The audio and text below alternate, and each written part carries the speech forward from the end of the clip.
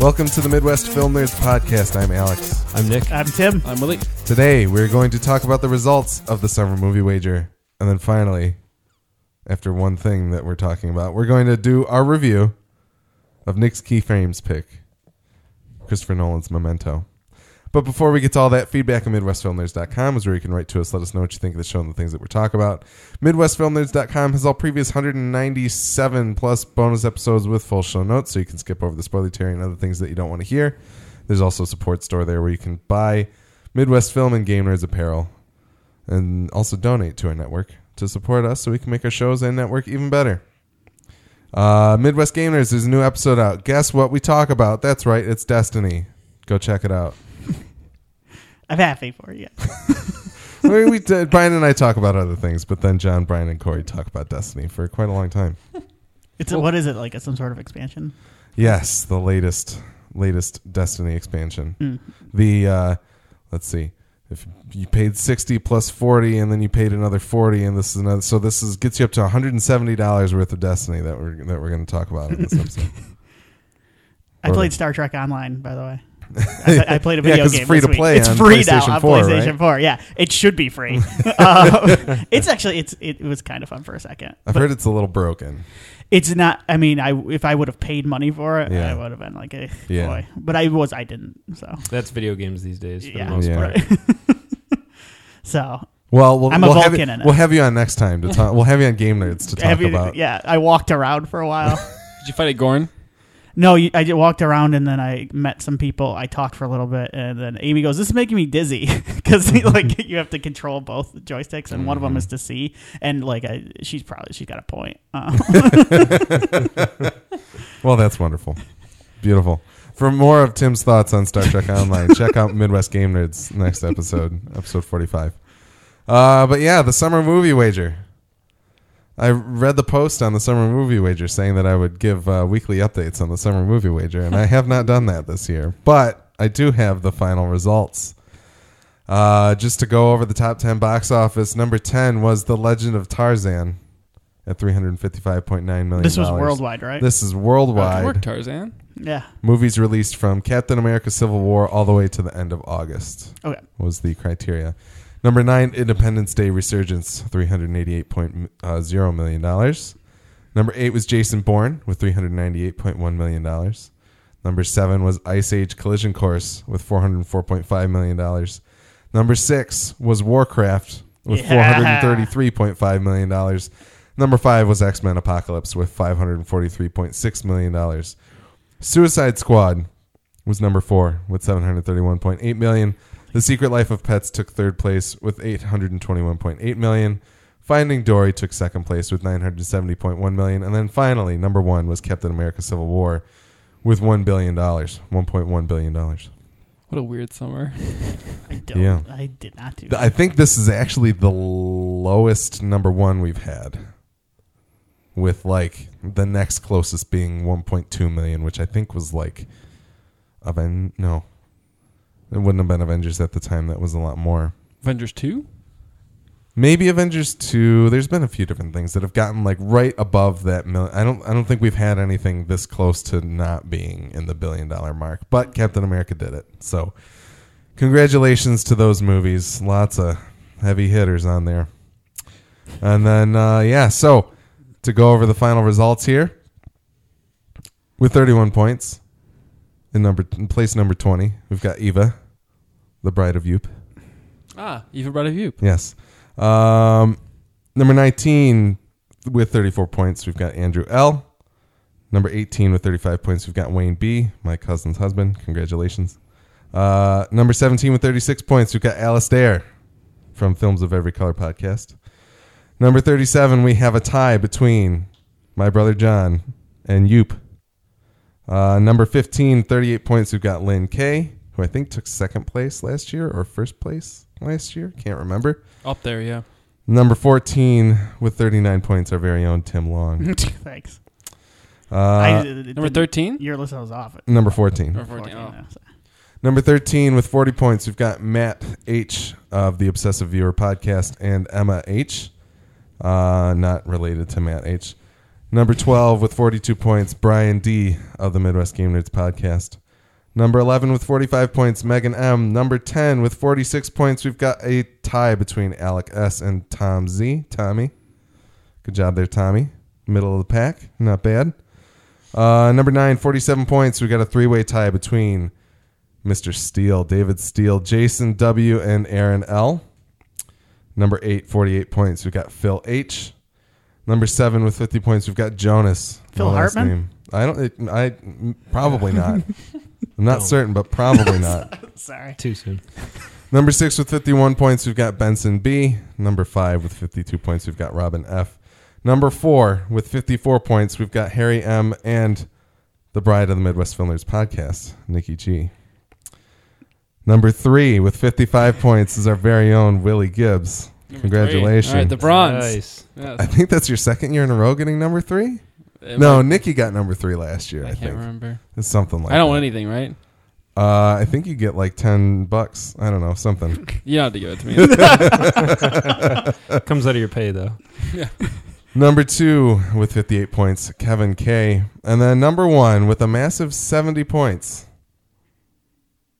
our very own Gordon. Listener Gordon. Nice. I don't know how I'm going to get you $40 to a movieplex near you in Germany, but we'll figure something out. So please contact me. We'll talk about it. We did get some feedback over the past couple weeks. I probably should have read through what I actually wanted to say from it, because a lot of it is effusive because people are sad that we will be going on working hiatus as of episode 200. But I will pull those up really quick. We got an email from Gordon. The winner. The big yes, winner. the winner. He said it was subject line heartbroken. And he said, "Hi guys, first of all, I want to let you know that although I can understand your decision, it makes me super sad. I've expressed how much before I enjoy and look forward to these podcasts. So it'll take getting used to not having them on my iPhone every Wednesday morning. I am super hyped about Westworld though, so I'm glad that I can hear you in another form until such a time that you get very famous and this gets picked up again, smiley face, because you deserve a larger audience and people don't know what they're missing." Thank you, Gordon. That's very nice of you. He did leave a PS that said, "To answer a question that you had after my previous mail, yes, I watched Gods of Egypt and London Has Fallen because of your reviews." Well, then you know what? It was all worth it. We got somebody to watch Gods of Egypt. We did it, guys. These 4 years have not Yes. been spent in vain. Yes. That is all I've ever wanted. Yep. Yes. Thank you, Gordon. I'm glad you won, too. We brought You Gods of won- Egypt to Germany. you won I feel twice. like we really... So true. So true. The one sale in Germany that movie got Yes! was because of it. And then number 2 was from Alistair, or Sandy Connell. He said, "Ni hao, film nerds. I hope that I'm not too late to join the party for episode 200. It's a terrific achievement for you to have reached that point, and if there's time for me to chat with one of you over Skype, then I'd love to contribute a few words of gratitude for the episode so far and encouragement for the future. Best wishes from sunny England." So, this brings up a good point. We are going to try to talk to a bunch of you on Skype on a particular day. We're going to talk about that day after we record this podcast, and then I will send out an email to everybody. So, please stay tuned to your emails that you have emailed us with. Yeah, and you'll talk to all of us. Yeah. Not just one of us. Yeah, I'm hoping that all three of us can set like 2-3 hours on a Saturday. It's actually going to be in like Kickstarter reward form. So if you don't pay anything, you get to talk to me. $10 gets you Alex. 20 gets you Willie. 50 gets you Tim. Yeah.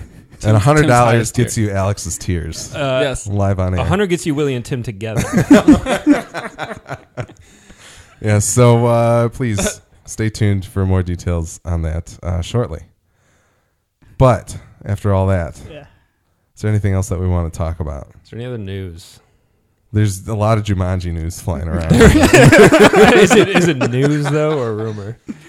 Oh, man. Rock posted a picture with him and Nick Jonas on the set of I saw that today. I saw that as well. You Nick saw Nick Jonas Jonas in in this concert. I did see Nick Jonas in concert. He didn't talk about Jumanji. He did not spill the beans. No, he didn't spill the. Although I feel like I knew or had heard somewhere before The Rock posted it, but maybe I'm misremembering it. Yeah. Well, you might get Nick Jonas and Zac Efron confused. He's always posting pictures of him and Zac Efron too.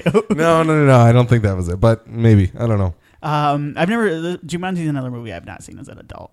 Yeah. It's great.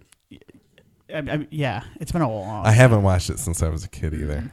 Last time I watched it was on one of those big white VHS case copies. Oh yeah, of those it. ones that are a pain in the ass. You couldn't fit them in with the rest of them. Yep. Yeah. Yeah. Had I known this news 5 hours ago, So I don't. Just I mean, kidding. I don't have a real personal connection to it, but I mean, I always thought it was a good movie. I just don't. I mean, I guess they're remaking it, and supposedly it involves the Jumanji video game. okay. that makes sense. I guess that's a way to update it, but I don't really understand how the kids get involved if they're picking like avatars in the game, which is what the supposed like theory about it all is. But I don't know. Well, Rock and Kevin Hart are back together, and that's nice because they're Yeah. funny. And Jack I didn't Black's see the in movie, there, but and they're just funny on Instagram. Karen Gillan as well. So I don't know. Yeah. Because Central Intelligence was such a hit this summer. Did it not do all right? Well, it didn't make over $355.9 million as far as I know. It didn't beat Warcraft. It did, well, no, and it didn't beat The Legend of Tarzan. I'll try to report back on it next week because Okay. it's on video tomorrow. All right. VOD and Warcraft Good is to know. too. So Well, screw my keyframes. It's going to be Central Intelligence. I next just want week. to spend the whole hour. These will be your keyframes. You just don't know yet. Oh, beautiful. Can I talk about End of Days real quick? Sure. Yeah. So I watched the debate last night. Oh, A little Ooh. topical humor. how long have you been storing that one up? 5 hours since I got done watching End of Days. End of Days, starring Arnold Schwarzenegger. I watched this today. How was it? Fucking awesome. Mm-hmm. It's so good. I wish it was like legitimately good instead of just how I found it. So, This is a lot like a lot of the debate answers. right. Just bizarre. Riddles within riddles. Yeah. Basically, here's the setup. Arnold is a atheist cop named, I believe, Jericho Kane. Yep.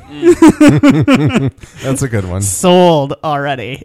He's suicidal, and he takes on Gabriel Byrne, who is Satan.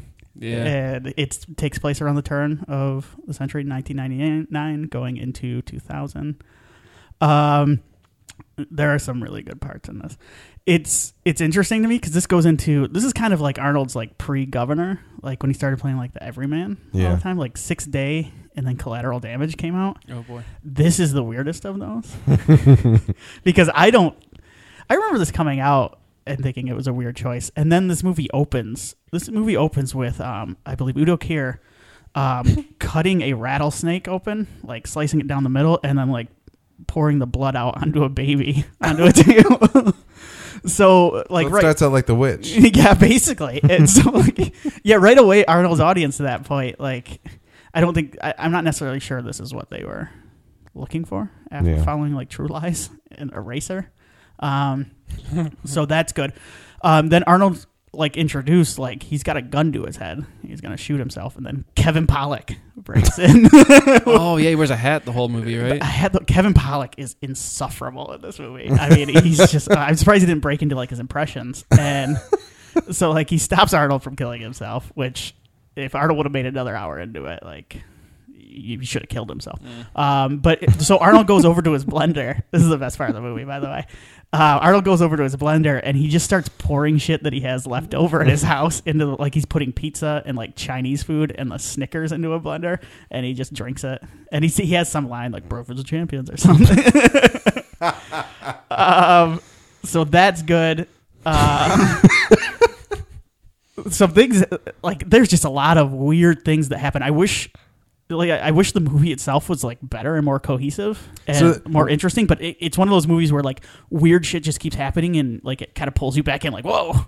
Like sorry, you were gonna say something. Well, the movie came out in 99-ish. Yeah, I think like it came around out. them? I think it came out. I think it came out like December of '99. Okay. like leading into Leading because I into remember the end Arnold of was it. on Season. WWE SmackDown. The equivalent of Twitter at the time. And they gave him a belt and he beat Triple H up, and it was around that time. Yeah, That's pretty good. it was good. Arnold has a lot of stubble in this. He gets crucified at one point. Gabriel Byrne, he's very sassy. He plays a sassy. Gabriel Byrne's awesome in this. And there's one point where he has a threesome with a mother and daughter, and he gets them to kiss each other in the face, and then they just start absorbing each other's bodies. The one And they being. become one. It doesn't make any sense. Then he finds Udo Kier and he just like punches him real hard in the face, and like Udo Kier dies.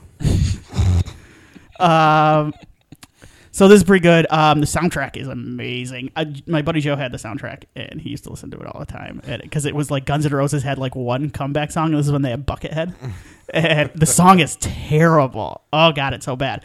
But the other people on there, I just found it. It's Korn, Everlast. It's all like new metal and like post grunge bands, so it's pretty rocking. It's like Spawn soundtrack good. Guns N' Roses, The Prodigy, Rob Zombie, Eminem, Power Man 5000. Sonic Youth, Scott Stapp, just Scott Stapp. Solo apparently. Scott Stapp, yeah. Just Scott Stapp. The glory days. Yeah, so I would recommend this movie Good to know. highly. End of days. Gordon, stay tuned. Yeah. It's a good recommendation. I'm really glad you made note of Arnold Stubble. Oh, it's important. No, it is. It's really insane. Yeah, it is. I don't know how they get it that way. No, I don't either. Because he has like, when I think of Arnold facial hair, it doesn't happen that often. No. And I always think of Kindergarten Cop at the beginning where he has the really crappy he kind of looks like good. kind of fake weird looking beard where It's like light lost fake beard. yeah, where like light just blasts through it and you can tell it's not really there. It's really So insane sweet. looking. Yeah, his stubble in this is really good.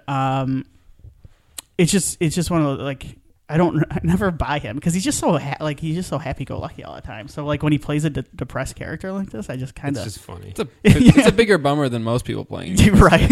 How does this stack up against Eraser, which is another late 90s Arnold? I would rather watch this than Eraser just because it's so weird. I think Eraser's kind of fun.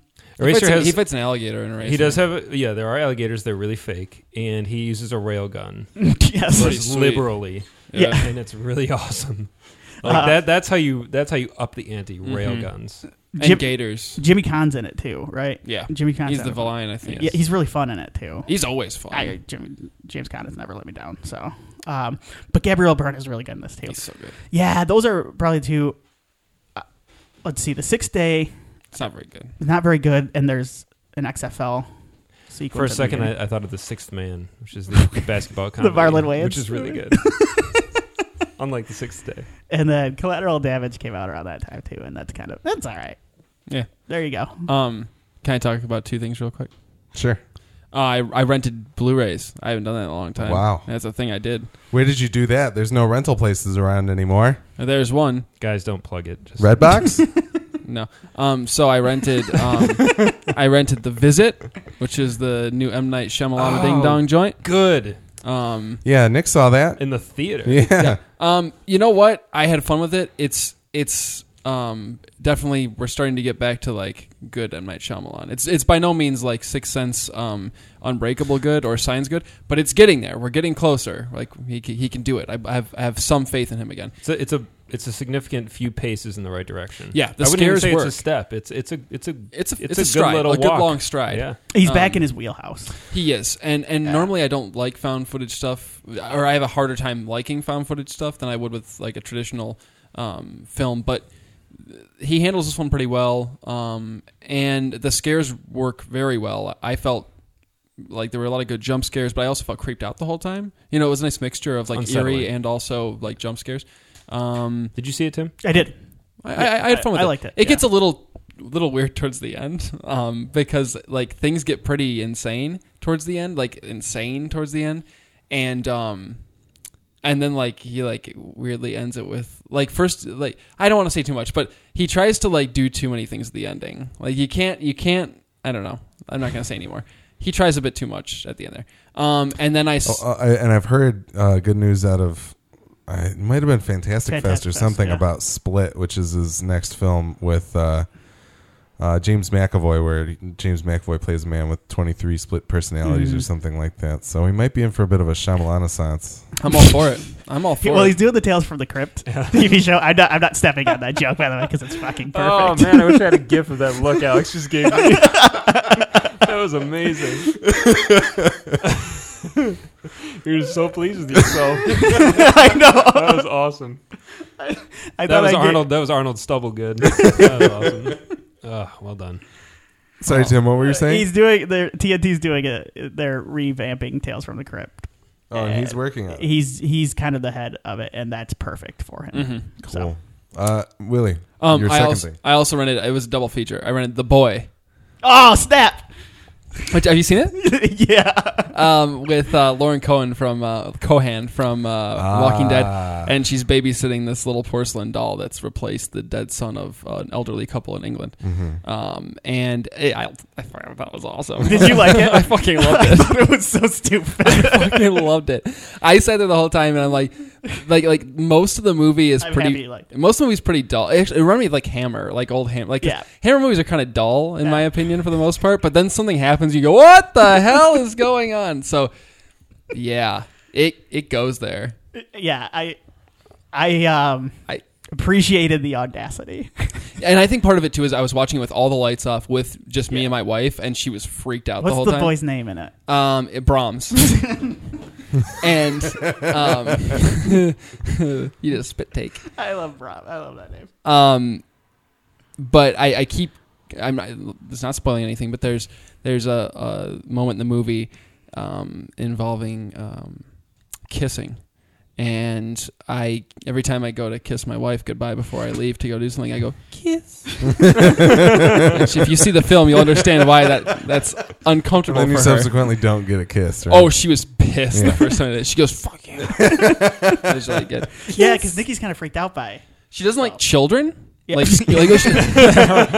me rewind that for a second.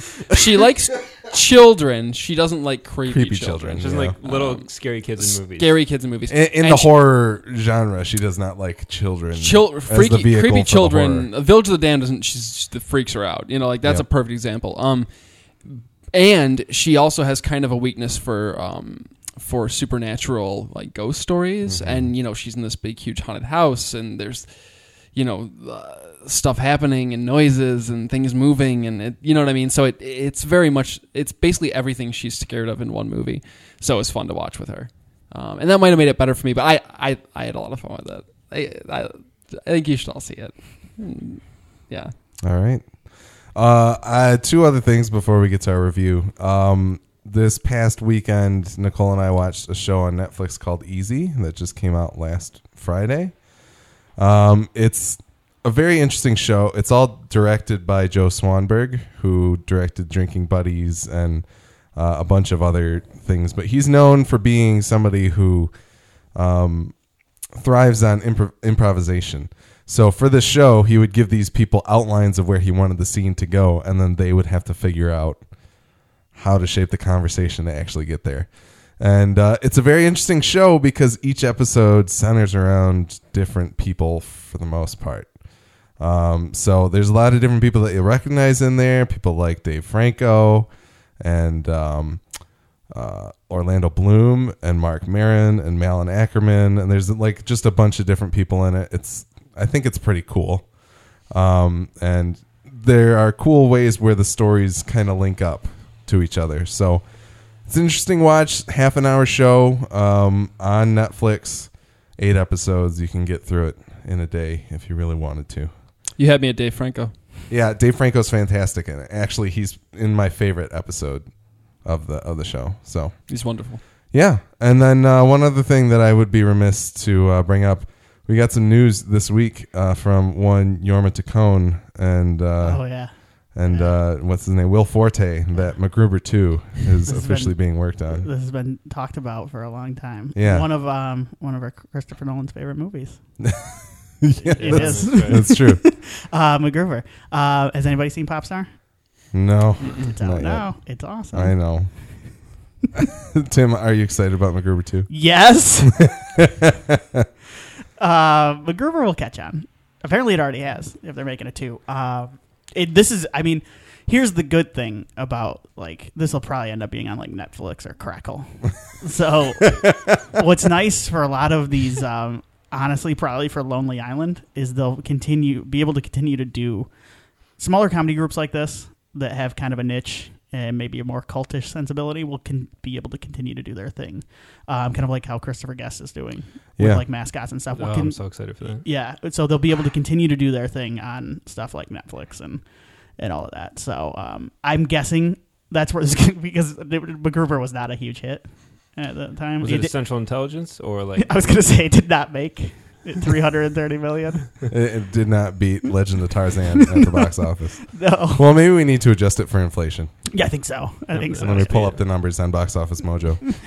But go check out MacGruber if you haven't, because I think your life will be enriched. I still haven't seen it. Is Ryan Felipe coming back? I don't think they know yet. I think it's too early to get that. I to think get all that they info. did. They've been talking- Worldwide gross of $9 million. No. Really? Yeah. Whoa. Seriously. Yeah, it bombed. And it was only going to ever make money in the USA. Yeah. So Well, it made $8.5 million in the U.S. and 0.5 outside of it. Pretty much, yeah. So Awesome. They remade MacGyver. There's a new MacGyver show on TV. by yeah. the way. Oh, I watched Lethal Weapon too. That's the one people are watching. Yeah. I've yeah. heard the new MacGyver is trying its hardest to not be MacGyver. Why would you make and as a MacGyver? result, I didn't even know it's not really good. Oh, it's like airing. Oh yeah, Okay, maybe I'll check that one the out. kid from X-Men is in it. Lucas Till. Lucas Till. Is he Is he MacGyver? MacGyver? He is He MacGyver. is, he is the Oh, so he's titular like a young MacGyver. Does he have but like a modern MacGyver, a mullet? who uses a lot of guns. I mean, his hair's already kind of a.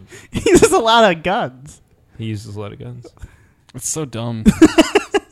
Hey, why would you watch Oh, that? let me show you the MacGyver Twitter account Yeah. background right now. What? It's MacGyver on like an exploding. I don't know. That's supposed to be. It looks like it's some sort of phoenix behind him. Is that Yes. supposed to be serious? Yeah, Like a dragon. It says Is he smiling? New drama. I- And Mac is back in action. Stream the full series premiere of Goodnight. Yeah, I watched Lethal Weapon. I'll just say real quick. I watched Lethal Weapon, The Exorcist, TV shows on Fox. The Exorcist is worth a watch. okay. I'll leave it at that. I'm so happy you watch this stuff, so I don't have to. Lethal Weapon wasn't that bad. Yeah. The kid that plays Riggs is really good. Really? The issue is you have to divorce yourself from the Gibson Riggs because he's so. It's just like he can't capture the craziness of that Riggs because it's impossible because Mel is crazy. Yeah. And so he does a little differently. So he's the best part of it. Interesting. Well, I heard that I kind of wanted to go back because I have seen all 4 Lethal Weapons at some point, but I haven't watched them since my initial watching of all of them. So I think it'd be interesting to go back and watch them, and I think they're coming to Amazon Prime in the next month or so. Okay. They fight a guy with a flamethrower in one, right? That guy running around with a flamethrower. I don't remember that. Danny I think Glover. that's the beginning of Danny Glover fights him in his underwear. 4. I actually That sounds like that's where it would need to go in the. No, that's got to be 4. Yeah. Yeah, well, you might be thinking of because remember the 76 ball starts rolling and there's a bunch of explosions and then Danny. I don't remember 4 of that. I just remember Danny Glover running around in his underwear, fighting a guy in a flamethrower. I was like, "What is going on? We've come a long way from Busey." So Interesting. yeah. Well, I think it's time for our review. Mm-hmm. As part of Keyframes, Nick's Keyframed that we all picked for him. Mm-hmm. Christopher Nolan's Memento. The IMDb synopsis says a man juggles searching for his wife's murder and keeping his short-term memory loss from being an obstacle. The movie stars Guy Pearce, Carrie-Anne Moss, Joey Pants, Mark Boone Jr., and many more people. Stephen Tobolowsky, to name one of them. Yes. A friend of the Midwest Film Nerds podcast. Yes. Nick, Yes. why did we pick this movie for you? Well, you guys had recently watched Batman Begins, from what I understand, so we weren't going to do that. Oh, did you really want me to answer this question? Well, no, I mean, so okay.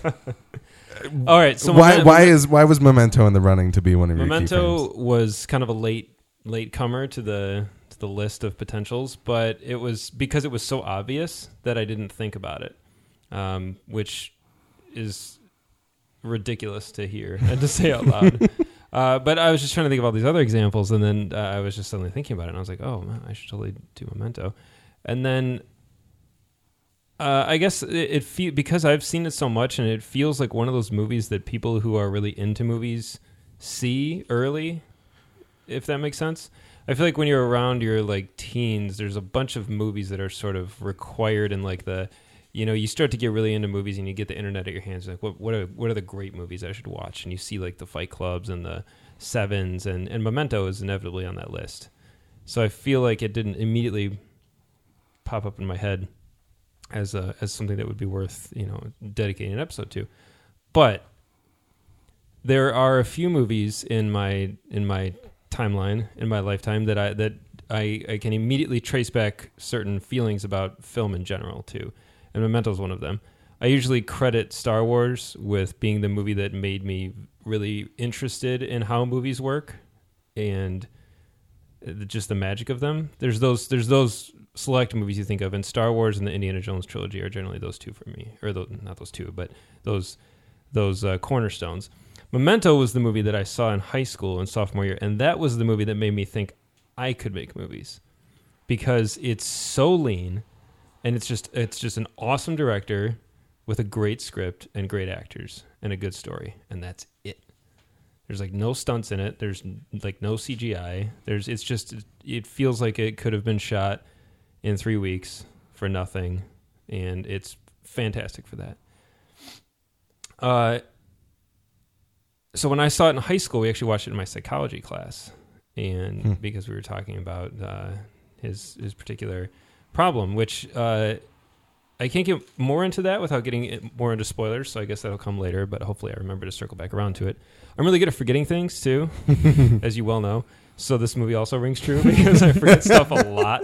The things I was just talking about, I always forget that I've told people the same stories all the time. My girlfriend constantly is like, "You've told me that story 3 times." And I'm like, well, one more time. And I just have to finish it.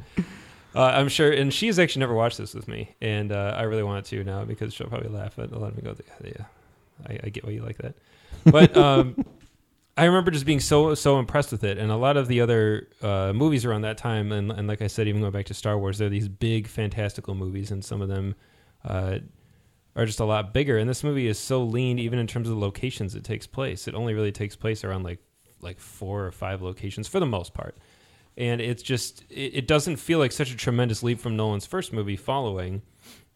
And I really like that there's this progression between Nolan's first 3 movies. And I guess that another reason this movie's so huge is it's Christopher Nolan. And I saw this movie before Insomnia had come out, I'm pretty sure. I think Insomnia was 2003. And I was immediately like, he's the guy. Like he's like immediately skyrocketed to like one of my favorites, and then he cemented it with Batman Begins. But I remember just being so blown away with how much he does with so little, and just by simply kind of reshuffling how a story is told, you can still follow it, and at the same time it feels like this fresh thing, and it disorients you a little bit, and you're like, it's almost like he says in the movie where it feels like just waking up. You feel a little bit lost, but you know where you're at. And I love that about this movie, that as many times as I've seen it, there are some scenes where I get in a little bit of a daze and I get kind of lulled in by the dialogue and by the situations and by the acting and by whether or not this particular part's in color or black and white. And you just kind of fall into this spell of it, and you start to forget what the previous scene was, and you start to forget where you came from. I found myself sighing and leaning back in my seat every time a black and white scene came on. Yeah. As this movie starts. Because you knew where you were at? Not because I knew where I was at, but I think because without spoiling anything, the color scenes at the beginning of the movie start off with the most intensity. Right. And I'm like leaning in and like paying attention and blah, blah, blah. And then I get back to the black and white and I'm like, okay, I can wait a minute and breathe and sit down, and it's very interesting. And that's one of the great things about it too, is the color scenes, although they are the ones that are backwards, which is really weird, they're the ones with more context because you've seen what just happens after. Yes. And the black and white, you don't understand what that is until the end of the movie, for the most part. Yep. It takes a long time to start to piece together exactly what's going on, and Yep. It's great. It's wonderful. I love the score to this movie. I don't often talk about music, even though it's generally in the back of my mind, but this is such a simple score, and that main theme only really kicks in a small handful of times, but it's so good. I have it on my phone, and I listen to it all. I actually had, someone just made a loop of it, and I have it. It's really good.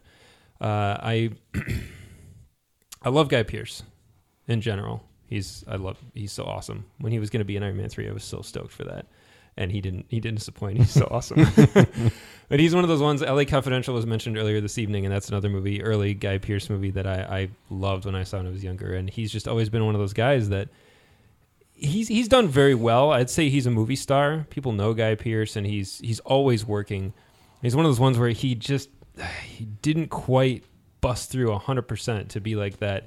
And I think And I read this recently. There was actually a topic of this on, I think, on Our Movies, where people were saying that The Time Machine was the movie that derailed it for him, because that was like his AAA. That was his chance to break into to be like the summer blockbuster leading man, action adventure, and it just sucks. It flopped. So, so it didn't really happen for him. That's okay. Did not do a Legend of Tarzan numbers. No, but he's done very, very well, and I've always enjoyed seeing him. Whenever he's going to be in something that's forthcoming, I'm usually really on board and really want to see it.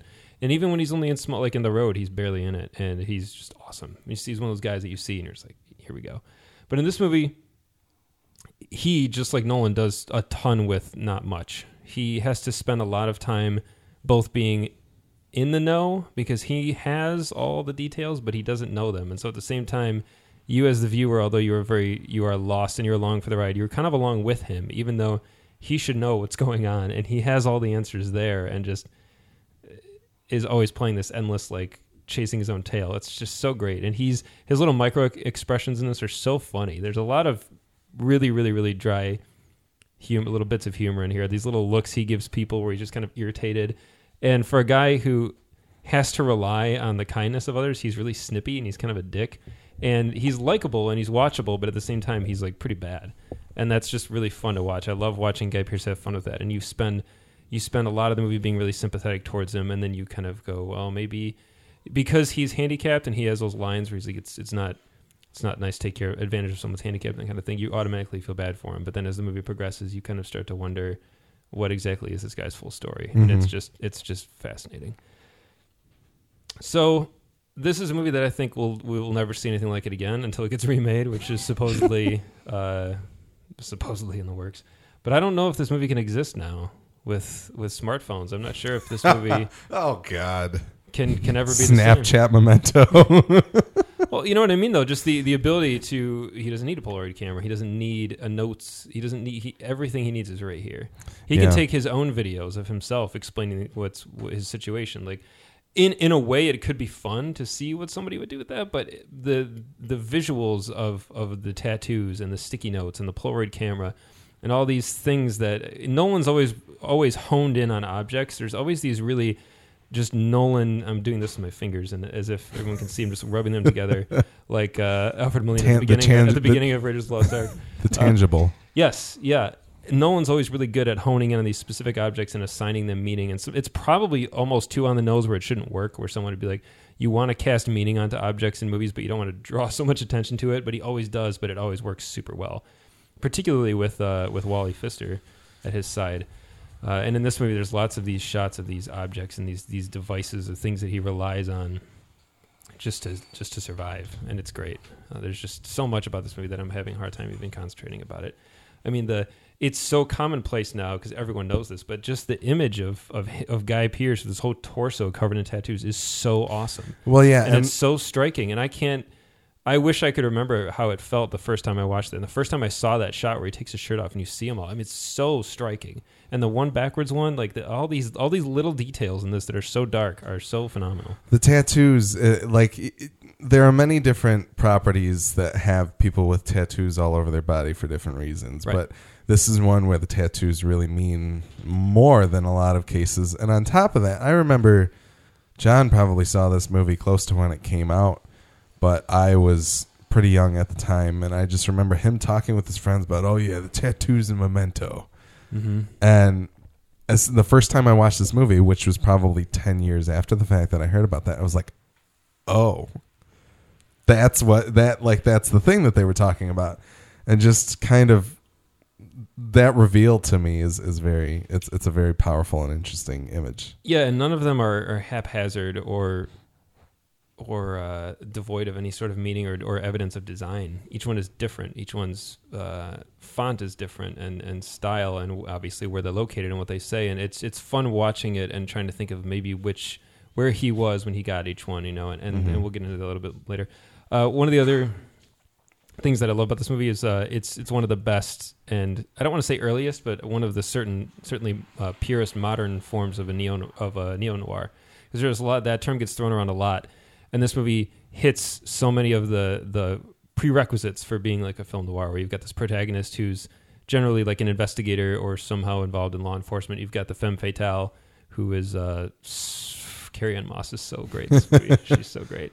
I actually was reading and doing like a list of some other like little more obscure things, and now I've lost it.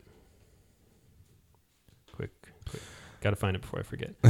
Well, narration is big narration, noir, the black and white, the high contrast, that sort of thing. Those are all. But some of these are really funny. Where it says movies. This is just an excerpt from Wikipedia. Movies of this genre were. This is talking about just film noir. OG. Movies of this genre were characteristically shot in black and white and featured stories involving femme fatales, doomed heroes or anti-heroes, and tough, cynical detectives.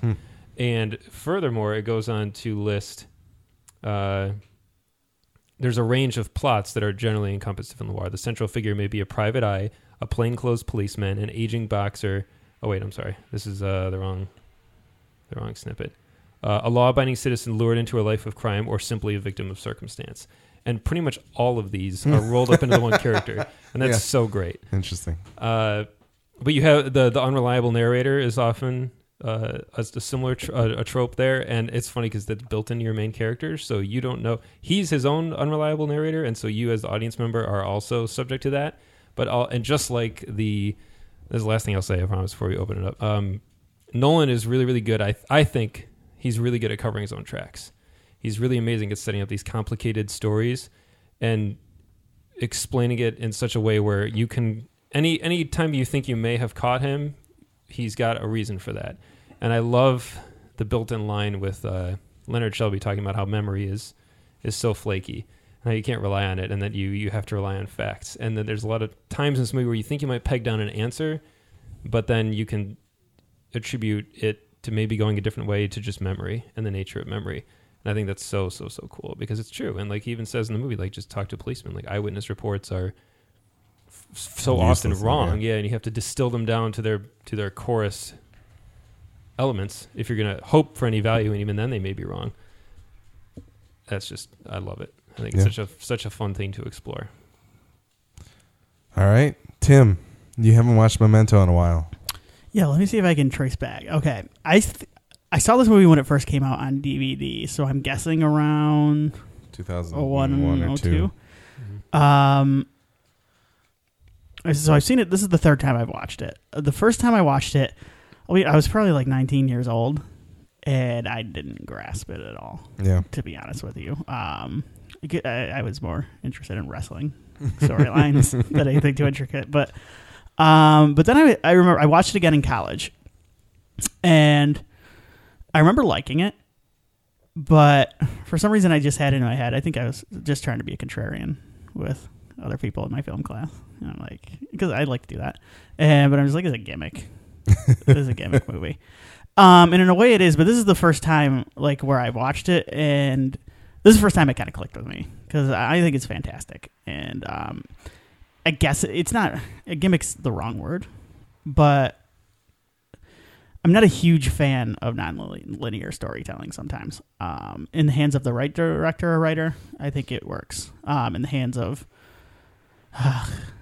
some that I can't remember right now. Mick G. No, I don't know. Mick G do a lot of that? Mick G. Lost is running through my head, but I kind of like it on Lost too. But this works because the gimmick is the theme to me. And it's something he's explored in movies later on. I wish I had more time to digest it so I could really think about how I feel about it. But it's really, in its way, it's about storytelling, and he's kind of explored those themes later on. I think this is, if Inception, in my head, Inception is his Spider-Man 2, if we're going back a week, where he puts all of his things, everything together and makes big popcorn, great entertainment. This is his Evil Dead 2 to me, where he's left to his own devices, and he's just he's got no money, really. Not as much as he would have, I should say. But he's really just, it's Nolan distilled down to its purest form. Nolan. Pure Nolan. And it's, I would buy that cologne. Wear it every day. So it's, you got the little NO, Chanel number 5. So it's very cerebral. It can be very talky at times, but I like it a lot more than I used to. What I'm talking about with storytelling is it's essentially he's making a movie about how you write a movie, which is you just start writing shit down that pops into your head. You take all these characters, you take all these ideas, and then you try to form some narrative of it that makes sense. Mm-hmm. And that's basically what he's saying here. I mean, he's done that later. I think The Prestige is kind of like that. Mm-hmm. Probably Inception too, as those themes too. And that's really what this movie's all about, is trying to find some sort of order in chaos. And we live in a world right now, and honestly, this movie comes out at an interesting time too, in the 2000s, because we're getting out of those 90s where conspiracy theories started to take hold. And we live in this world where you can't, like, there are perfectly normal people you meet every day who don't trust anything at all. And you kind of, you see a lot of people who just start creating their own reality. And that's essentially what Guy Pearce does in this movie. And that's not a good thing. Sometimes you have to look at the world and go, this is the way it is. It might suck, but you can't just make things up to make you feel better. So I think that was something I found interesting this time, just being a grown-up and realizing and living around other people. It's a lot funnier than I remembered. I don't always find Nolan's movies that funny, but he has Joey Pants in this. That man is a national treasure, and we should treat him as such, because he's hysterical in this. And Guy Pearce is really funny too, because Guy Pearce is playing it. He plays it as this kind of emotionless robot at times, but it's the way he reacts to certain things is so funny. It's good. And Carrie-Anne Moss, who I really, really like in just about everything I've ever seen her in. I wish she was in more stuff that I have watched. She might still be in stuff. But he gets 2 Matrix people in this. But she's really, really good in this too. All the acting is fantastic. And Tobolowsky, another national treasure. I can't believe I forgot. But he gets great work out of everybody in it, and he's great with character actors. He always has been. So Tom Lennon. Thomas Lennon. Yes. Yeah. Oh, I remember Callum Keith Rennie was on Battlestar. He was Dodd. Oh, yeah. Yeah. He was on Battlestar for a while. So He's in The Killing too, very briefly, season 1. I recognized the game, and I went, I recognize that guy too. So, so just all around, I thought this was fantastic. So I would be really upset with myself if I didn't mention earlier Harriet Sansom Grace. I can't remember. I'm messing it up now. Who plays Sammy Jenkins' wife in this is a recurring character on Frasier. Harriet Sansom Harris. My bad. And she is amazing. Yeah. She's one of my favorite side characters in Frasier, and she is so balls to the wall nuts and hilarious. And I had seen this movie so many times, and she's such a, I don't want to say minor character, but you just don't, she's very good at just playing a just kind of a bland housewife. She just is there to be almost a plot device in a way. And so once I made the connection years later that she was that character in Frasier, I was like, oh my God, this woman's amazing. If she can play these 2 characters so convincingly, both of them. And I paid a lot more attention this time around to her performance, and it's so good. It's heartbreaking. And that's something we'll have to talk about later. But I want to remember to come back to another theme, too, that's similar to what Tim was saying. I'll forget that, too, though. All right. Willie, your thoughts? I've only seen Memento once before this on VHS. Back in like 2001 or something like that, and I liked it. Then I like it now. I wasn't sure how I was going to feel about it going into this, because I was thinking, like, I remember really, really having an impact on me, and I've talked with Nick mostly so much about the movie since then that I'm like, did I like this as much as I thought I liked this? I'm pretty sure I did, but I did. I forgot that I liked Memento, and I still like Memento. What I found interesting watching it this time was, I don't remember what movie that I brought this up, but I did recently. I want to say it was within the last couple months that I'm noticing editing a lot more as I get older. That's something that I find to be. I think I talked about Suicide Squad. I was talking about editing and about how, like, an edit, I never really used to note that as something that can make or break a movie. Whereas now I notice it a lot more, and part of that might be this podcast and looking at things that way. Yeah. And this movie is really a marvel of editing, and not just because of its form of the shape the story takes and the the non-linear storytelling that's at play here. It's because it really breaks down and shows you how a movie is really just a collection of scenes or these little vignettes. You know what I mean? Mm-hmm. And it's about piecing them together to make something that's coherent and flows. And this movie is just a collection of scenes. I mean, really, every movie is. But this one, you really feel that little... It's a collection of... Because you're waiting for... You almost forget, okay, where was he at during the last scene? Okay, he was there, so we need to get him to this point. Mm-hmm. You know, like you can see the gears turning, and that's a good thing. It's cool. It makes you... I think it plays on a couple elements because it, on one hand, you're just as messed up as he is. Yep. You're just as disoriented as he is, which is kind of cool as a viewer. On the other hand, it's cool as a fan of cinema to see how they put all these little pieces together to make Mm-hmm. a story that makes sense, despite its craziness and really it's the loft, the just the ambition that he had to make a movie like this, to even try it, especially being a young filmmaker who only had one feature before this, and it wasn't like it was a major like studio release following, wasn't. So Yeah. this is really, I mean, it's lofty and good for him. He could have just done a cheeky romantic comedy, but no, he's like, I'm doing Memento. I'm like, fuck, all right, Nolan, slow down, man. But no, I really enjoyed it. It's very sad. It's like a really sad movie. Yeah. Which is not a bad thing. It's a good sad. It's not a bad sad to me. I felt sad for everybody in this movie because they're all varying degrees of kind of nasty people. There's one part that you reacted to vocally that I definitely want to talk about later. Oh, really? You were like, it's so sad. And Oh, I really okay. want to talk about it. Oh, I remember what you're talking about. Yeah, we'll get there. Yeah, I really enjoyed this. It was a lot of fun watching it again. I'd like to go back and watch his other stuff too. Watch Insomnia and kind of build up to that. It'd be fun to go through all the way through again, and I might have different opinions on some of the other ones now too. Have either of you guys seen Following? I have not. I haven't either. I own it on Blu-ray, but I have not watched You got the it. Criterion? Yeah. Yeah. Mm-hmm. I'd like to see that. Yeah, I would too. I can borrow it from somebody. Yeah. You know two people. I do. We'll double feature it with Princess I Bride. know people. That'd be interesting. There was something else I wanted to say, and I feel like I'm going to sit here and stumble around trying to remember it, so I won't do that. Well, if you remember it, you can interrupt me. Sure. I give you permission. All right. Not that you need it. Yeah, Memento is a beautiful movie. I actually have a friend who watched it like 2 nights ago, and it was very interesting that it's one of her favorite movies. And I think this is a movie that if you can sit down with anybody who hasn't seen it, that's a very interesting experience. And if you, listener, do not know this movie at all, you've already heard too much, and you should really stop and go and watch it.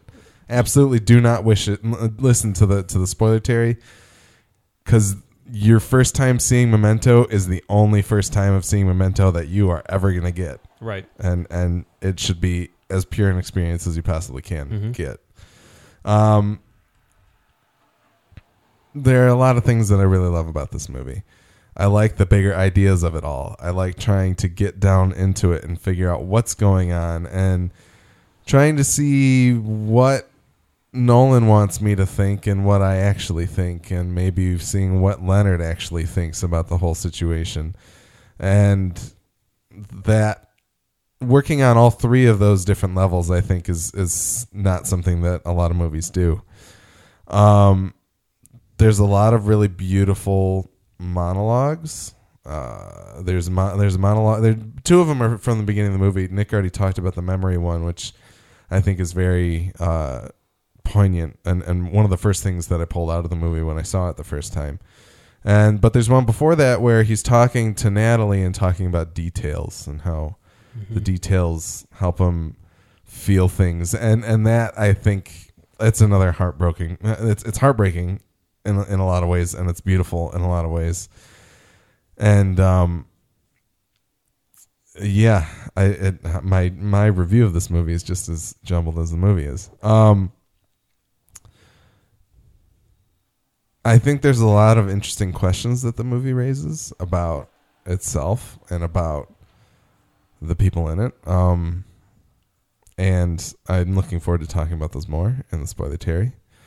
And Guy Pearce, I think the The thing about this movie is that he's acting very much off of narration, and I don't think that's easy.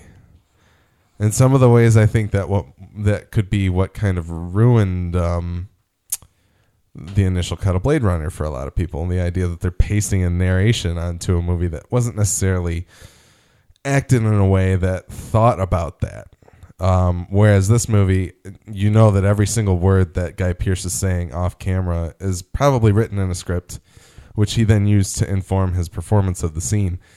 And because of that, you can really get into his head and see the gears turning in his head during his performance. And I think that that's something that a lot of lesser actors would not be able to pull off. And I think it's something that Guy Pearce pulls off very wonderfully. And from the screenwriting standpoint, Christopher Nolan wrote based off of Jonathan's story. I've never read the original story, but I feel like this movie lives in its screenplay, very much so. And the idea that just the main conceit of what makes this movie unique is there on the page, but it does not all come together until you see it in movie form. Like, somebody could try and write this in a book, and it just would not work the same way that it does as a movie. And I think that this movie really encompasses that idea of this is a film, and it needed to be a film. And that's one of the things that I appreciate it for. So I think we should probably just move right into spoiler Terry, unless there are other things that we want people to hear or say. But I am going to put a break in. Mm-hmm. Nick, any final thoughts? The other thing I guess I want to mention is a lot of credit to Wally Pfister in this movie. Yes. I think that this might actually be my favorite thing he did with Nolan in terms of...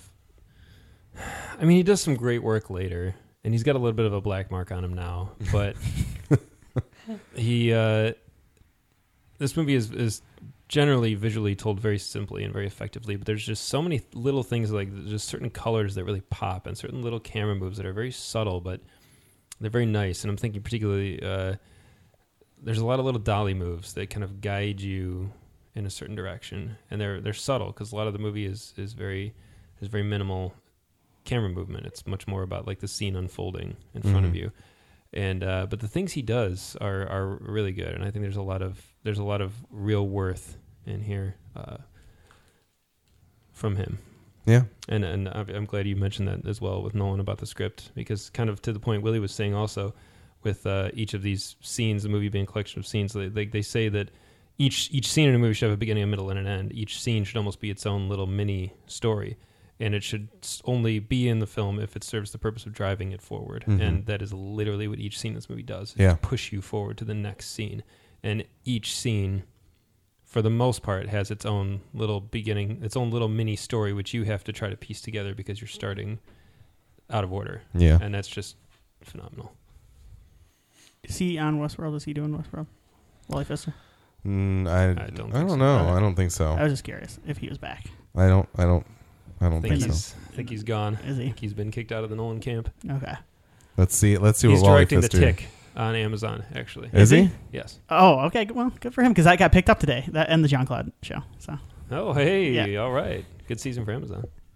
Interesting. Oh, and he directed a bunch of Flaked, which is a Netflix TV series with Will Arnett.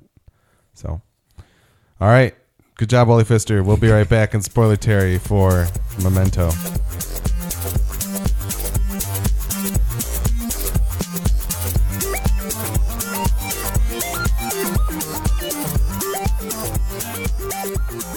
Here we are in Spoiler Terry for Memento. Who wants to go first? I'm going to say what I was going to say before. Please say what you were going to say before. I was not going to interrupt you. Okay. I don't care if you give me an invitation. All right. Your words are magic. Okay. You're not Donald. Wait, what? You're Hillary. No, I'm just kidding. Keep going. Stephanie? I didn't watch little debate humor. I didn't watch the debate, so God damn it, Alex. you said the Donald. No, so this watching it this time at this point in my life, I found something really interesting about this movie that I think most of the time a movie that has anything that has any deeper meaning or any sort of substance to it, you should be able to take something personal for yourself, whether it's a theme or a message or whatever it is. And for me, this time around, I thought what I found interesting was this movie at its core is really about how dangerous a human being is without a sense of purpose, without a sense of meaning in their life. That's the scariest possible scenario, is to lose that. Yeah. And that's what happens to Leonard. He has no purpose. There's no, and part of it is because of the loss of his wife, and part of it is because of the loss of his memory. Mm-hmm. Those two are tied together. So it's that one event, the incident he keeps calling it. Yeah. It completely robbed him of all purpose. More than just losing, like I said, more than just losing his wife, which obviously is unbelievably devastating, I'm sure. But beyond that, it's about there's nothing there. There's no reason for him to get up in the morning, and so his invention of this reason to get up in the morning it's dangerous. Is terrifying, and we see it happen. We watch it unfold over the course of the 2 hours of the movie. Yeah. We watch multiple, I won't say innocent people, because there's no innocent people in this movie. They're all guilty of mostly being deceptive and nasty and conniving, but certainly people that are innocent of the crime that Leonard is trying to avenge. So that was something I took away. I'm like, man, that really is... When you think about some of the scariest, most dangerous people in history, it's like there are probably people who were like just looking for a purpose, and they found the wrong purpose. And I don't know. I thought that was interesting. Yeah. Yeah.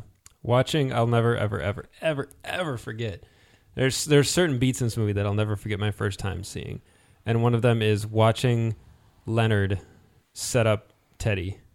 When he's sitting in that pickup truck and he's looking at his license plate and he has those lines where he's like, "Can I just let myself forget what you've made me do?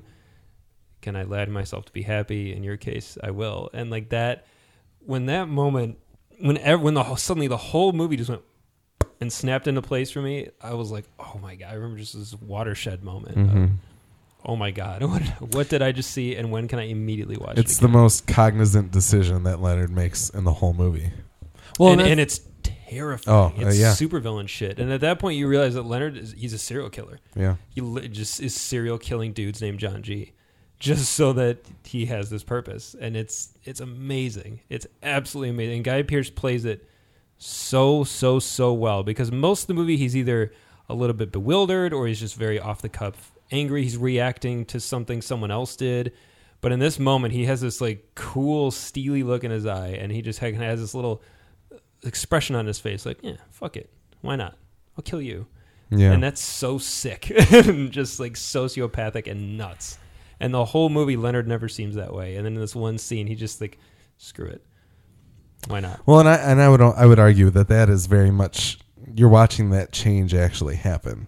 It's not so much that was his purpose beforehand, because when we dig into what's actually going on in this movie, it seems to me that it's Teddy using Leonard as a tool to murder people. That's part of it. Maybe. But and this is where we get real Nolan on the audience's ass, what's true and what's not. Did Leonard redact all that information from the police file himself? Has he been doing this for over a year? In which case, no. That change did not just happen. That's who he is. That's part of it. That's true. Teddy keeps saying that's who you were. You don't know who you are. Or did Teddy do it just to help him kill drug dealers and rip 200K off and the people all the time? thing that tips Teddy's hand to me is the fact that Teddy was in possession of the photograph of Lenny smiling and pointing to the part where he was going to put "I've done it" on his chest. That to me is somewhat of a smoking gun. However, it still makes me wonder, man, what's actually what? It's great. Yeah. Has it been a year? Is that true? Yeah. Has it been 5 years? Has it been 6 months? Like, you don't know. Yeah. Has it been 3 weeks? And I love the idea that even Nolan doesn't commit to was it his wife or wasn't it his wife.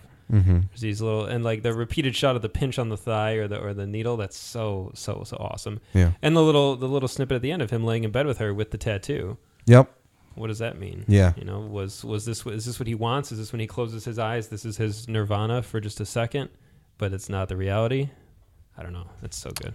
I think going back to the idea of him as a character whose life is completely robbed of direction or purpose, if you think about it, so his wife is killed, and he instantly, and the memory thing, and he instantly has to fill that void by, okay, now my goal is to kill John G. Mm-hmm. And let's say, Teddy decides to help him, as Teddy says he did. I'm a police officer, wanted to help you, blah, blah, blah. By Teddy allowing him to exact that revenge, or exact that fictional revenge in the case that we see it later, he's probably having similar feelings about Teddy as he did about the guy who killed his wife. Teddy took just as much purpose out of his life as the man who committed was part of the incident. So I mean, in a way, if you're already a deranged person, which at this point Leonard clearly is. I mean, he's a sick enough human being to think, well, I'll set this guy up to murder him. To me, he probably there's a bit of transposing of feelings, I think, there, and emotions. That was a vibe I got, was like, well, he took everything away from me just like he did, so, well, screw it. You can go too. Yeah, I don't know. That was my thought. Or maybe, Teddy has a line where he says, this thing you've built, it'll continue with or without me. Like, you'll find a way without me. And I've always wondered what happens after this movie. Like, what happens after he kills Teddy? Because it seems like Teddy's been feeding him criminals. Plus, he's got some pretty permanent ink on him that tells him it's this guy's license plate. Yeah, like the ink gets so, like, with each fact, it gets narrowed down even more to, like, one particular person. So it's I do love that you're coming into this story, into Leonard's story this late in the game, where it could be the end. Yeah. And he could just turn it to Sammy Jenkins. Before I forget what Tim said about this being Nolan's Spider-Man 2. Or, I'm sorry, this is his Evil Dead 2. And then Inception is his Spider-Man 2. I think that's great, because I think one of the other big themes about this movie is the idea of healing, of a closure, and of getting beyond a trauma or a loss. And I think that is, in my opinion, the central theme to Inception is moving beyond that sort of damage to you. And I think that's a major bit of Leonard's story. And he has one of my favorite lines when he's just kind of talking to himself, and Natalie's asleep, and he says, how can I heal if I don't feel time? Yeah. And just that notion that there's that old adage everyone knows, time heals all wounds. And when you're really, really hurting from a wound, you hear that and you get angry. Yeah. But then that with perspective and with time, and the older you get, that tends to be a little bit truer. Mm-hmm. But you never really think about it as if you have no perception of time, if time's always resetting for you in these intervals, how the wound should always be fresh if it's the only thing you remember. And that's amazing. That's one of those little. This movie's chock full of amazing little lines, peppered throughout. Like Tim said, it is very talky. I don't falter for that. I think it's great. I love it, and I think part of it's just because everything that's written is so good. But Guy Pearce is also so good. But there are lots of these little lines of just pure gold. They're so much fun to think about and kind of roll over in your mind. And that's one that I've always really loved. Well, yeah, I like that Nolan is really, that's like a big thing for him. And I also he was accused before of mainly having women characters that are just no good, and they just are out to hurt the men in the movies, and like Nolan doesn't know how to write women that aren't like these cold, calculating. And I love that that's the way Carrie-Anne Moss is in this for the most part. It's just like I like that it fuels that fire. It just cracks me up. Yeah. And Sammy's wife to a certain extent. Yeah. In a way, yeah, she's playing Sammy. So that's stuff that I think would be. That's fun. an unfair criticism to lob at this movie. I just want to throw that in there too, because everybody is kind of. They're all bad. No, it is true. Yeah. I think it's an unfair criticism in general. I mean, I think that characters are characters. Like they're serving purposes in your story. Right. Nobody's compelled to write. Whatever they don't want to write. Yeah. No, you are right. And actually, Natalie's character is one of the ones where I always struggle with, because she's evil to him in that one scene, and she straight up is like going to manipulate him. But then when you are watching the scenes that are prior to that, which are actually later in the diner when she hands him the information, and then leaves and says good luck and all that, I think there's a twinge of real. Well, she takes the drink away from him too at one point. Right? She does take the beer away. Yeah, I think there's a twinge of real sadness there, and real like compassion, and kind of like, well, I hope. And obviously she's using him just to kill Teddy, but there's something there. I think there's a little more to it than just her being a two-dimensional villain and just manipulating him. I really like that about Carrie-Anne Moss. Is she initially, when you meet her in the movie, she comes across as this like battered not helpless, but this woman that he helped her, and now she's giving him information, and you find out she was very much in control at some point, and then she was also not, and she's great. I really like Carrie-Anne Moss, and I agree with you. I do wish she did more, and if she didn't done more, maybe I had seen it. But I'm happy she's in the Marvel stuff now. yeah, Yeah. she's great. What is she in Marvel? She's in Jessica Jones. Oh, is she in Yeah. Jessica Jones? Oh, yeah, okay. she's awesome in it too. She's gonna be on Luke Cage too. I think. Mm-hmm. Cool. There's two other little things I thought were interesting. If nobody else has anything, Please continue. uh, This was your key frame that we picked. that's true. Yeah, thank you guys by committee. I'm really glad that we settled on this. By the way, now that we've watched it, I read something really interesting about the nature of Leonard's disease, because he's talking about Sammy, and he's talking about how the claim was that his damage was physical and not psychological, and that he should be capable of making new memories. And I've already forgotten, actually, but in the movie, does Leonard say that his particular problem is psychological or physical?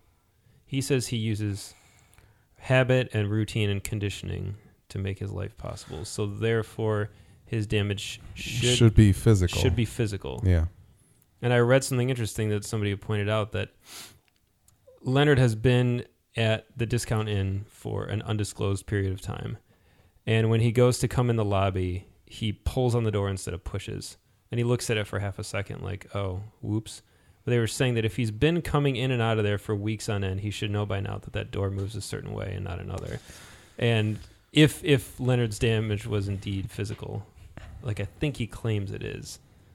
But it raises a question, because Leonard seems to know a lot of things. He knows a lot about his particular routine. Like he when he snaps out of one of his moments, he knows to go to his pockets. Mm-hmm. He knows about his file. He knows he has a process. And so I think it's a fun thing to think about. Like, what is the nature of Leonard's problem? Does it matter? Ultimately, not really. But if you choose to believe that he is Sammy Jenkins is made up. Yeah. And there is the shot when Tobolowsky's in the chair and someone wipes the frame, and it's Guy Pearce for Yep. a couple frames. And it's, Nolan kind of leaves it up to you, I think. And like I said, ultimately it doesn't really matter, because the story that you're seeing is just the story. But I think it's a fun thing to think about. Is we know, does Leonard often turn the mirror on himself? He doesn't really know to, I guess. Yeah, I mean that's one of the questions that I wanted to see what everybody thought about, is whether or not you think. I guess the question is, do you think Sammy is real, or is Sammy made up to teach Leonard about his affliction?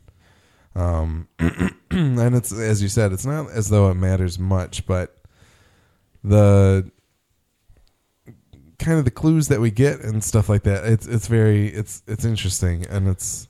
Well, plus Teddy even says to him, Sammy's a story you made up to help yourself, and the more you told it to yourself, the more you believed it, kind of thing. Yeah. So he can learn, if that's true. So he can learn, which means that it's physical. The other premise that we need to assume there is that he's been at the Discount Inn for months, when in fact, for many weeks, when in fact we really know that he's been there for like at least 2 weeks, maybe.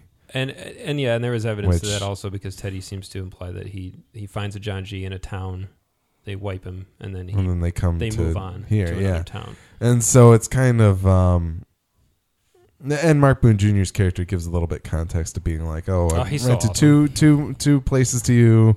This is where you were last week. I'm glad he bounced around with Nolan for a little bit. Yeah, but it's just another interesting thing to think about. Like I didn't even think about that fact. Like I noticed him doing the opposite of what the door says to do. And I guess the real question is, how long does it take to condition somebody to do something? That's true also. So there's several questions there that are like, and that may only be evidence of he hasn't been there long enough. It takes a long time for these sort of habits to take hold. I do like the little clues throughout the movie, like the suit doesn't fit him. In the whole movie you're watching, like the suit's just baggy on him, but you never bother to think about it. Yeah. No, I always notice it. And I just go, oh, that's big on him. And then I just forget about it. And then you forget that it's not his suit. I didn't even notice it until you just said it again. Yeah. Yeah, it's... God, that's one of those things. I was thinking about it earlier, and I don't know that I'm going to have the words to put it in the right way, but it's so difficult and interesting for me to try to warp my mind around the fact that I can no longer look at this movie and not understand that the color scenes are at the end and that the black and white scenes are at the beginning. Like the idea that the first time you sit down to this movie, you do not know the difference. Right. You do not know that key detail. And it's something that you might clue in as soon as you hit the second scene of both of those timelines. It's such an interesting feeling to try and think about that. Like, we might talk about Fight Club next week, which is another movie where there's key information that if you don't know, the movie's a very different experience to you. And it's just, it's fascinating. It's one of the little things that I wrote down that further goes into the conditioning story. When she goes to rip up the picture of Dodd and crush it up, he says, you have to burn them. Yeah. He just tells her that so matter-of-factly, and you think like he knows that's important for destroying. He's things. burned a They lot of have to be pictures. burned. Exactly. It makes you wonder how long has he been toasting these things for? How many people has he like have he or Teddy burned up? You know? Yeah. It's cool. Any other thoughts that we have? There was a moment that Willie said something that Yeah, I remember the moment. Yeah. Oh, the one I was talking about. Yeah. Oh yeah. Thank you. God, that's such a great scene. When he hires the prostitute to just pretend to be his wife. Oh yeah. Awful. Amazing. Yeah, awful. Also, obviously. But I can already tell you that, like, and I'm not gonna try to sound like the wizened old man here by any means, but like, people are always like, oh, movies, like it's totally different when you have kids. When you like watch certain movies, like, oh, you'll feel differently when you have kids, or when you like stuff like that. When you're like, when you get married and you start like sleeping in the same bed constantly and stuff, like it fucks you up a little bit. Like I don't like this. Yeah. oh, it's amazing, and I love that's his kink, so to speak. Not in like a sexual way, but that's the only way that he can feel a moment of pleasure, even Horrible. Or normalcy. Thinking that his wife is still Thinking that his alive. wife is just in the bathroom. Such a bummer. It's amazing. It's It's really good. That's about the saddest part in the movie, probably. What do you guys think drives him to burn the stuff that he has? That's a great question. Yeah. He says something to himself about like, I think I've tried this before. Like, I think he's. Yeah. That was the There's conditioning some- moment of I've learned that this doesn't help me at all. I think there's some part of him that thinks like, if he's like, oh, if I burn this, I'll forget her. Like I don't like, if I get rid of all this stuff that's hers, like I'll forget about her. Like, I won't. Yep. Is that She'll- the time in the movie when he's kind of talking about I wish there were time, like I wish I could wake up without thinking she's alive? Yeah, it's around Yeah, that time. okay. And he has that on another one of those gold lines where he says, I can't remember to forget you. Yeah. Or I can't forget to remember you. I can't remember to forget you. Yeah. Yeah, it's so good. And yeah, maybe. I mean, and I think in a lot of ways, like maybe Nolan just went through a really bad breakup before he wrote this movie. Because it's really funny. You had that the stuff. There's the trappings of the physical manifestation of a lot of that, of relationships or even of loved ones. You know, people that have died. Yeah. And you either put those things away into a nice place, and then you don't forget about them, but you don't pull them out and draw attention to them all the time. I remember the first. Sometimes when I would watch this movie, I would remember or think like, are those actually her things? And then like you do see them. Yeah, and the flashbacks. But that's if those flashbacks are genuine, Yeah. or maybe he just buys shit at like the pawn shop. Maybe he has burned her original shit a long time ago, and he just buys crap and then like in his mind repurposes it to being her stuff because he has this tortured cycle that he can't seem to kick. That's an amazing scene. I love that scene, and it's like it's the only time in the movie I think he's really genuinely creepy is when he's trying to explain to her what to do and just like put them around, and he just keeps interrupting her. And he's like, no, I don't want you to use it. Just put them around. Pretend they're your things. That's so great. Yeah, I will say this movie was one of the first free rents that I got from our job that we all worked at, and Don't you say it. and it came to me at a time when I was going through a pretty big breakup. Was this also on my shelf? I bet it was. What? Probably. My shelf, like my picks. Oh, I don't know if we had those picks Along at the time. with Ravenous. I don't. It would have been right there next to Ravenous, but you know what? It probably was because I think it was actually. This might be the crucial time of us talking with any sort of meaning for the first time. Regarding relationships and that sort of thing. Well, relationships and Memento in general. And like Ravenous. I worked the whole first month of not being at family, like you were on hiatus shooting Wesley movie, Yes. and I was When I did was we do working a that? lot. And so I think one of the first times we interacted, I was like, man, I got free rents. I don't know what to get. And you were probably like, hey, have you seen Memento? Ravenous dog. Yeah, it was probably I probably rented both of those at the same time. and It had to have been Memento first, because if Ravenous had been the first movie I recommended and you watched, you probably would never would have listened to me again. You're just- No, I don't think that's true, because I remember that I watched Ravenous and I came to the store and I was like, what the fuck did I just watch? another Guy Pearce. And then you Grand like we Slam. talked about it and I was like, man, that was a really good movie. I remember this has nothing to do with Memento, but I remember your story about John walking around to the tiny keyboard just playing the theme. Yep, Yeah. absolutely. Yeah. But no, so this movie came at a very interesting time for me, and I think I put a lot of meaning in it, and in that respect of looking at it and letting go of a relationship that you no longer have, and I think there's a lot to dig into with that as well, and I like it for that a lot. The very, very last thing I want to talk about this movie, and it's only a mention, the opening shot is one of my all-time favorites. It's Oh, yeah, so that's good. cool. And I Yeah. remember the first time I saw it, this is one of those other, like I was saying, that you have those certain beats in this movie I'll never forget the first time reacting. And I remember watching this movie and just the opening, even the font, the color of it is so distinct. It's this weird blue that I've never seen before. And it's this really strange script, and it's just so distinctly Memento to me. And the way the theme just kind of fades in, just kind of hums in, and everything about it's very hypnotic right off the bat. And then you just get this image of this dude's head blown off, and you're like, what the, like, this is how the movie starts. And I remember the first time watching it, I didn't really know what it was about, and the way the hand moved so unnaturally backwards to shake it out, and I was like, what am I watching? Yeah, what is this? And then just everything feeds it back into the camera and everything. Oh man, Yeah. like what an opening! That grabs me every time, and it's so good. Like opening titles in movies these days are they're either like forgotten, whether you don't get much of it, but I miss movies that manage to have a really compelling credit sequence where you pay attention to the names, but you're also like drawn into the story at the same time. It's phenomenal. It's like a lost art. So I guess a few other things to hit really quick. There's a special edition DVD of this movie that does have the movie in the correct chronological order. All the black and white first, and then all the color second. And I'm the only one that's watched it here, and it really does just kind of show you how much of the movie is in the editing and the story structure, because when you watch it the straight way through, you're just kind of like, oh well, that was Point A the to point B. yeah, but so the organization of the scenes I think is very interesting. But if people do want to check that out, there are Does it keep it like in sequence? It keeps it black. Well, I guess it would have to. Yeah, never mind. Yeah, you get the black and first white. half is black and white, and the second half is all in color. Yeah, Black and White. Is that black and a white. sitcom? On ABC. I don't know. Jack Black and White, a reality show. And then a few other things about that DVD. So it's one of the few Nolan commentaries that there are. Apparently the commentary starts off backwards, which is fun because the first scene is backwards.